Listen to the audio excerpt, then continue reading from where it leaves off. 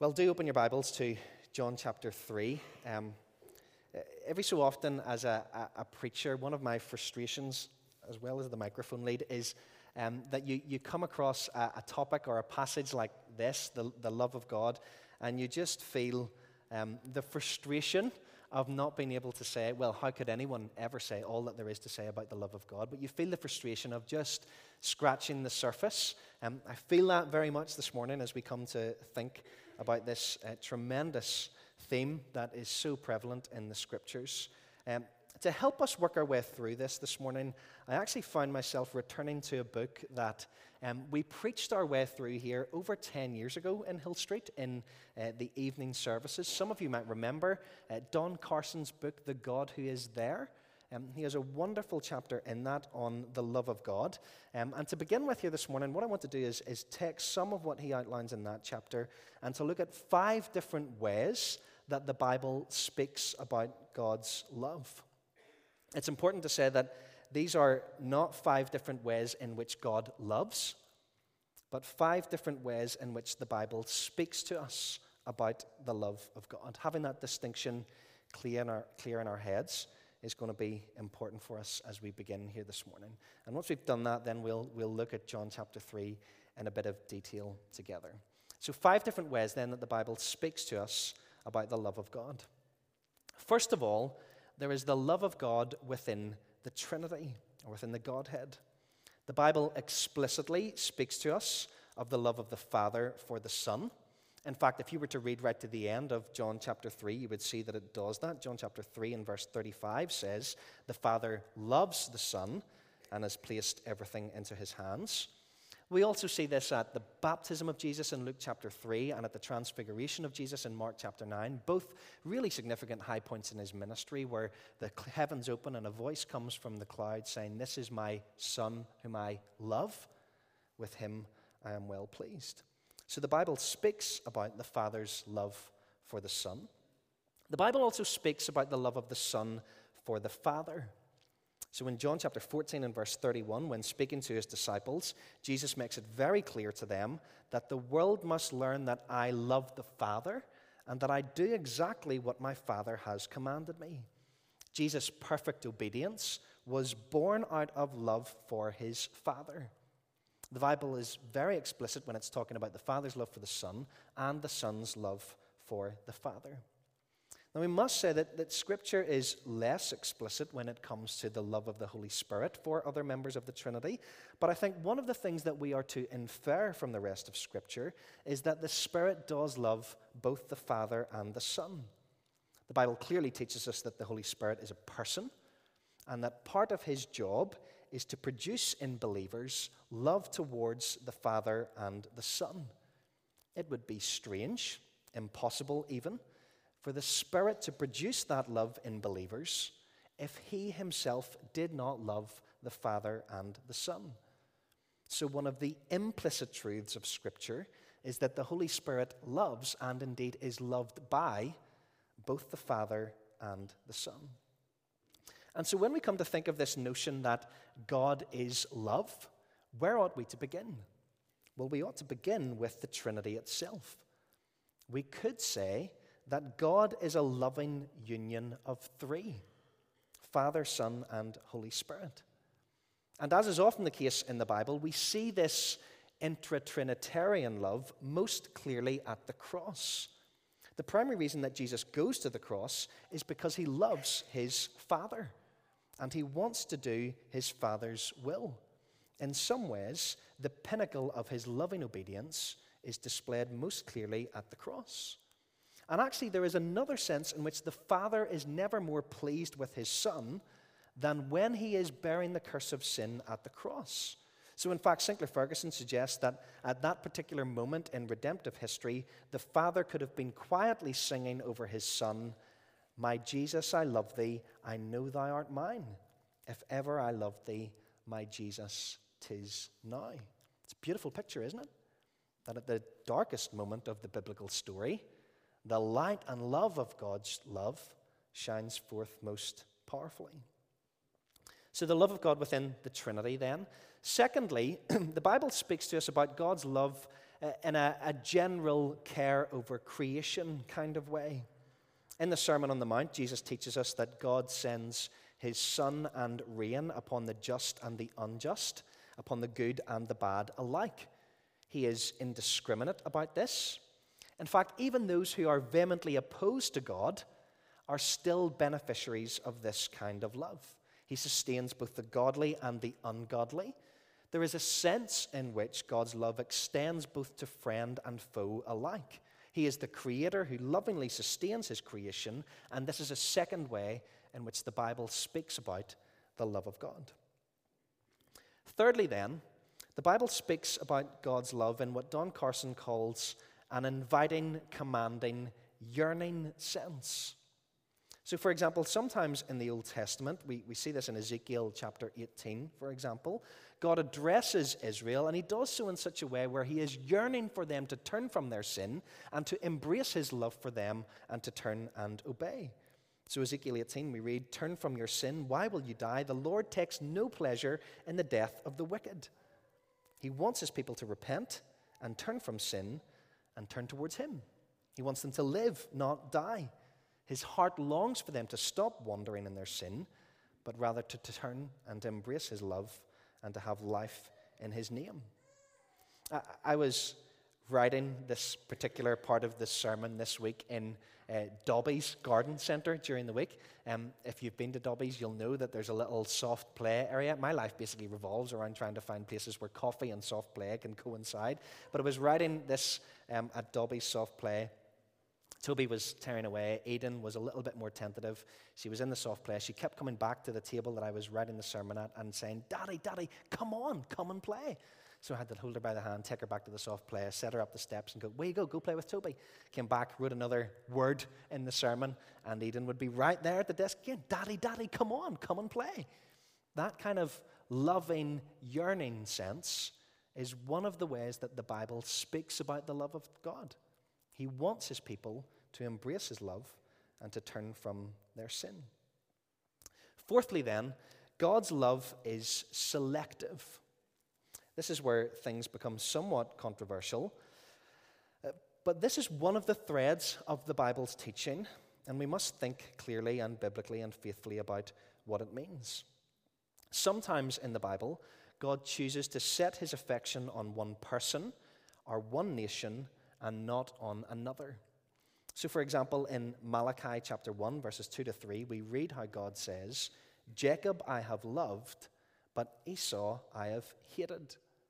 In that particular instance, his covenantal love is set particularly on Jacob, and the line of promise continues through him and his offspring.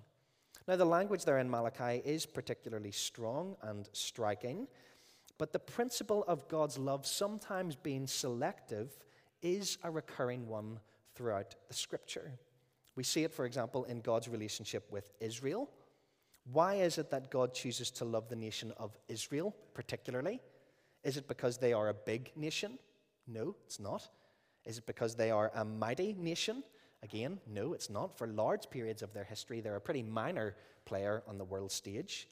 Is it because they are more righteous and more godly than the other nations around them? Again, no. If you've read your Old Testament, you will know that oftentimes they are just as wayward as the pagan nations around them. God sets his affection on Israel for no other reason than he loved them. Don Carson says he loved them because he loved them. Now, I know that this can be very difficult for us to get our heads around. Maybe you're sitting here this morning, you have lots of questions about that. I'm sure Nigel and John will be absolutely delighted to answer those for you when they come back. This is complicated, I recognize that, and yet we must also say that this is here in the Scriptures. It is a thread, it is one of the ways that the Bible talks about God's love that we must pay attention to and that we cannot ignore. God sets his love on some people and not others, and it is his sovereign choice. That is one of the ways that the Bible reveals God's love to us. Fifthly, then, God's love is seen as conditional. Again, this is maybe something that doesn't necessarily sit easy with us. Naturally, we tend to think of God's love as being unconditional, and of course there is a sense in which that is very true. The gospel teaches us that God loves us on the basis of Christ's perfect performance for us and not our own efforts. However, in the Bible, there are also times when God's love is described as conditional, particularly within the context of a covenant-based relationship. So, for example, in the penultimate book of the Bible, the little book of Jude, in verse 21, it says, "Keep yourselves in God's love." The implication being that clearly it is possible to not keep yourself in God's love. Even the Ten Commandments are shaped at least partially by conditionality. So in Exodus chapter 20 and verse 6, God says that he will show love to 1,000 generations of people who love him and keep his commandments. So you see, there are some passages in the Bible where God's love is talked about in conditional terms. Why is all of this important? Why does it matter for us to be able to distinguish between the different ways that the Bible talks about the love of God? Well, it's important for us to recognize that context is really important when we read about the love of God in the Bible. Context is the key to understanding what a particular passage means when it talks about the love of God. There is a sense in which this is the same for us in how we use language today. So, for example, I could say, I love Leeds United, I love golf, I love Mars ice cream, and I love Linda. But if each of those carry equal weight, or if even I love them in that order, then Linda will be less than pleased. You see, although I've used the same word, the context gives fuller meaning to my use of the word love. Each of those things might be true, but they certainly carry different weight. My use of the word love takes on a slightly different meaning in each context. So when we talk about the love of God, we have to be careful not to oversimplify things. We must read the Bible in its proper context. And when we're reading the Bible about God's love, we should appreciate that there are a variety of ways in which that is revealed to us in the Scriptures. Let's take a few moments then to look at these verses in John chapter 3, particularly verses 16 to 21 of the passage that we read earlier, and to note a few things here about God and his love. Firstly, we should be astonished that God loves us. We should be astonished that God loves us. The truth is that we are often somewhat apathetic in our hearts when it comes to the love of God. But the Bible frequently encourages us to both delight in and marvel at God's love for us. And we can only do that when we have an appreciation of just how incredible it is that God should love humanity at all. You see, the world that John speaks about here in verse 16 is not a lovable place full of lovable people, but rather a wicked place full of rebellious people. Ultimately, it's a place that has rejected God and his ways. And so when we read about the world in John's gospel, we should be thinking about badness rather than bigness. John isn't using the term to describe the size of something, but rather a state of spiritual animosity. And so verse 19 tells us that one of the distinguishing features of the world is that it loves darkness and not light. So imagine if we were to ask the question, what is it that's wrong with the world? We do that from time to time, don't we? Maybe you ponder that question from time to time. What is it that's wrong with the world? There is a sense in which we could answer that question by saying that the world has a love problem. Human beings have a tendency to love darkness and not light. It was St. Augustine who said that sin is, at its heart, disordered love. It's when we get our loves out of sync. It's when we love the wrong things, or even when we love good things too badly. That is the heart of the human problem. The heart of the human problem is a love problem. So the world then in the Bible is not a lovable place, and yet the text says very clearly, doesn't it, that God so loved the world. Why? It's not because there's anything lovely or lovable about the world, but because this is the kind of God he is. The world is hateful and spiteful and murderous towards God, and yet God loves it anyway. solely because he is that kind of God. Friends, we should marvel at this. Our problem, of course, is that we have been somewhat inoculated to this truth. And if your heart's anything like mine, then it can easily become dulled and desensitized to the truths that should actually thrill our hearts the most. God so loved the world. I'm sure if we were to do a poll this morning as to which Bible verse is best known off by heart in the congregation, then John 3:16 would come out top of the list by a distance. We are well familiar with these words, at least in an intellectual sense. But of course, it is possible to know these things off by heart, and yet for the spiritual reality of these things to not have penetrated our hearts and thrilled our hearts in the way that they should. I wonder if you were to examine your own heart this morning and ask the question, does the truth of John 3:16 astonish you? It should. John Piper says these words. I find these really challenging this week. For many, Christianity has become the grinding out of general doctrinal laws from collections of biblical facts. But childlike wonder and awe have died.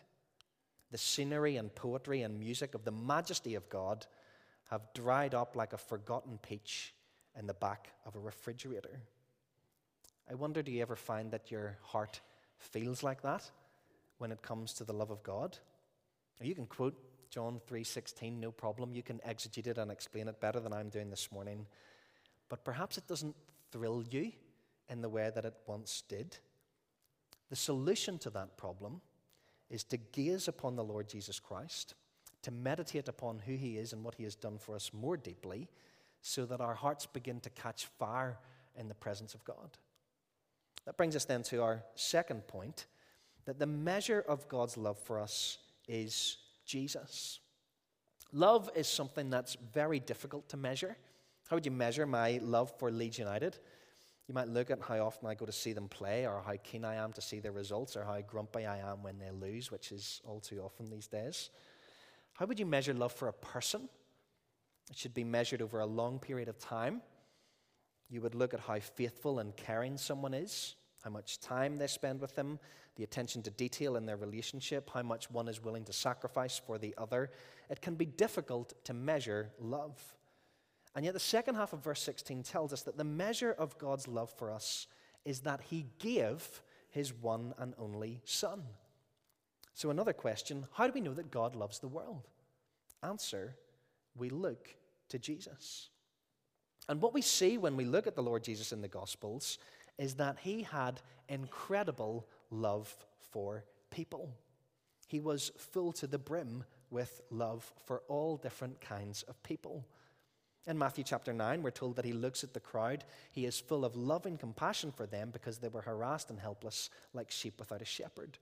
In Mark chapter 10, he looks at the little children, and everyone else was rejecting them, including his own disciples, and he lovingly says, "Let the little children come unto me, because the kingdom of God belongs to such as these."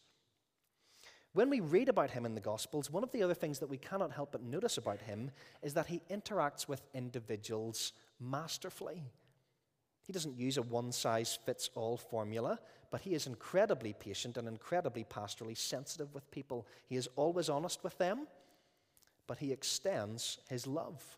So actually in Mark chapter 10, straight after he blesses those little children, he meets a rich young ruler. And he quickly discerns that this man loves money more than he loves God. And Mark explicitly tells us that Jesus looked at the man and loved him. And as he did so, he told him the hard truth about his idol in the place of living and loving for the one true God. He said the hard thing because he loved him. In John's Gospel, Jesus radically extends inclusive love to the Samaritan woman at the well, even when everyone else had rejected her. His love transcends the traditional categories and confounds both religious leaders and his disciples alike. He gains a reputation for loving eating and drinking with the moral and social outcasts. He extends love to Roman centurions, despised tax collectors, women of ill repute, the blind, the lame, the leprous, even those who would betray him bitterly and shamefully deny him. The Lord Jesus extends his love to all. He also loves in ways that shatter people's categories for how they think he ought to operate. So, for example, in John chapter 11, when Jesus learns of the death of his dear friend Lazarus, he delays going to see Mary and Martha. I don't know if you've ever noticed that. One of the things that John tells us there is that he loved them, Mary and Martha, so he stayed where he was. He delays going to those who are suffering most intensely because he wants their suffering and hardship to help them grow in the faith and not abandon the faith. The point is that Jesus loves all kinds of people from all kinds of backgrounds, with all kinds of mess and all kinds of baggage and all kinds of hurt and all kinds of pain, because really, when it boils down to it, that's the only kind of people there are. Whenever I was a teenager, I used to do the milk with my dad. That was pretty brutal, in truth, but there was one particular thing that was especially annoying about delivering milk. It was the slugs.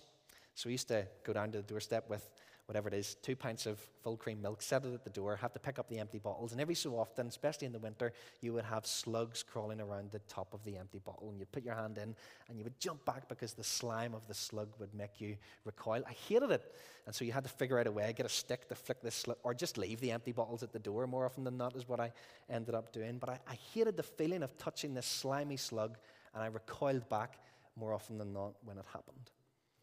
Perhaps you're at church this morning and you're hearing all of this about the love of God for all sorts of different types of people, and yet you're thinking, I feel like God would treat me a little bit like how you would recoil at a slug. You think that there are parts of your life, baggage in your past, or sin and failure in your present that makes you think that the Lord Jesus would recoil at you.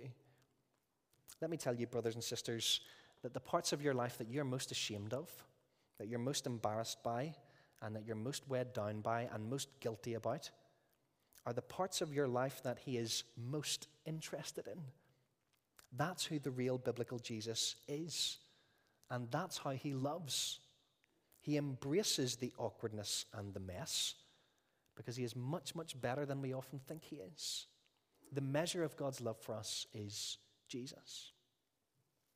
Thirdly and finally then, the purpose of God's love for us is that we might have life. Look at verse 16 with me again.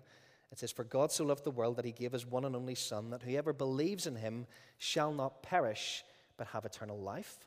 And then on to verse 17 we read, "For God did not send his Son into the world to condemn the world, but to save the world through him." Notice the juxtapositions in those verses. Shall not perish versus have eternal life. Not to condemn the world, but to save the world. These verses are saying to us that the purpose of God's love, and specifically the purpose of Christ's death, is so that you might have this instead of that, so that you might have life instead of death, so that you might be saved and not condemned. That is the purpose at the very heart of God's love. And that's why the love of God in the Bible reaches its crescendo at the cross of Jesus Christ. One of the errors that we must take great care to avoid in Christian theology is to misunderstand the death of Jesus. We have to see that he didn't go to the cross because he was a victim of fate. He didn't go to the cross as some sort of abstract lesson for us. He didn't go to the cross merely as an example for us, although he is an example for us. We must see that his purpose in going to the cross was that he might save people from the condemnation that was hanging over them. That is the truth that lies right at the very heart of the Christian gospel. If we misunderstand the cross, then we misunderstand the key event in the storyline of the Bible, and we will have an impoverished view of God's love.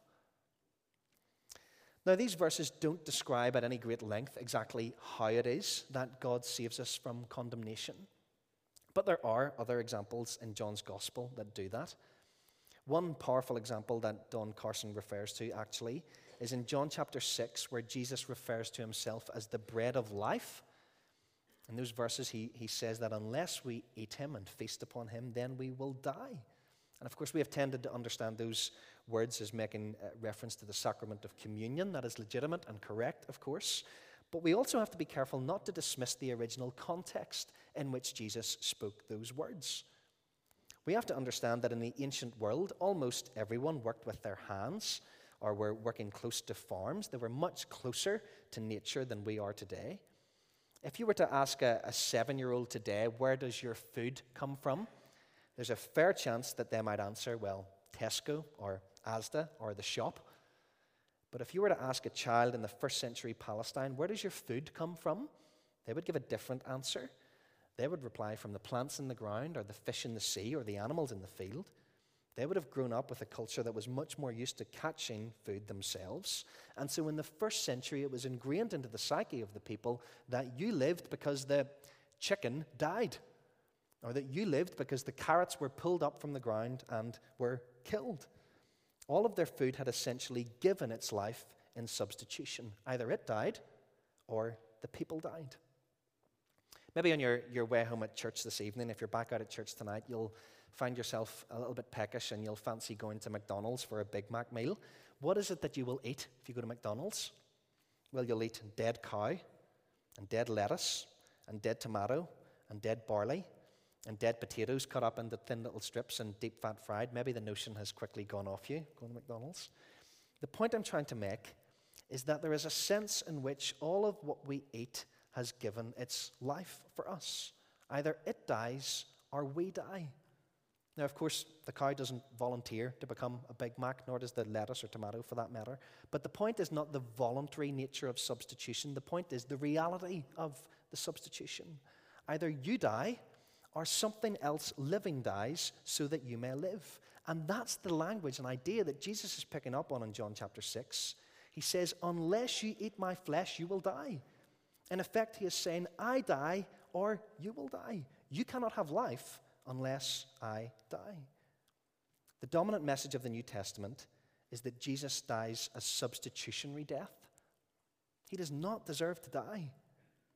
But there is huge purpose in his death. At the cross, he dies our death so that we do not have to die, but rather that we might have, as John says in chapter 3, eternal life. That's what the text is saying. God so loved the world that he gave his one and only Son. God did not send his Son into the world to condemn the world, but to save the world through him. The purpose of God's love for us in Christ Jesus is that we might have life. Toby's been at a whole-day Bible club this week. He's been very excited each day coming home with his little craft. One day he came home with a craft about the curtain of the temple, and the curtain of the temple was closed with a big, massive "Do Not Enter" sign on it. And I was asking him about this craft, and he said, the sign says, "Do not enter because we cannot come in because of our sin." I said, that's right, son, we cannot come in because of our sin. Next day he came home, was asking him, what did you learn about today? He said, Dad, the curtain was torn open. So excited about it. I said, brilliant. What had to happen for the curtain to be torn open? Jesus had to die, Dad. I said, that's right, son, he did. Why did he have to die? He had to die because we're sinful. That's right, son, he had to die because we're sinful. But why else did Jesus have to die? I was pushing him at this point. How did he feel about us? He thought about it for a little moment. He died because he loved us. That's right, son, he did. It's not complicated. It's simple enough even for a child to understand. But friends, it should astonish us that you and I can have eternal life, that we can experience God's redeeming love because of all that the Lord Jesus has done for us at the cross. I'm absolutely convinced that this is the love that we have been made for. And perhaps you're here at church this morning and you know that you don't yet have this love for yourself. Let me tell you, this is the love that you've been looking for your whole life. And the Lord Jesus says to you, I have given myself so that you can have life. And you can have life by believing in me. Perhaps you're here this morning and you are a Christian, but your heart feels a little bit like the shriveled up peach in the back of the fridge. Friends, as you gaze upon the beauty of the Lord Jesus Christ and all that he has done for you and just how much he loves you, will you be asking God by his Spirit to thrill your heart afresh with these things so that you find yourself wanting to live him more and loving the light more than loving the darkness? For God so loved the world that he gave his one and only Son, that whoever believes in him shall not perish, but have everlasting life.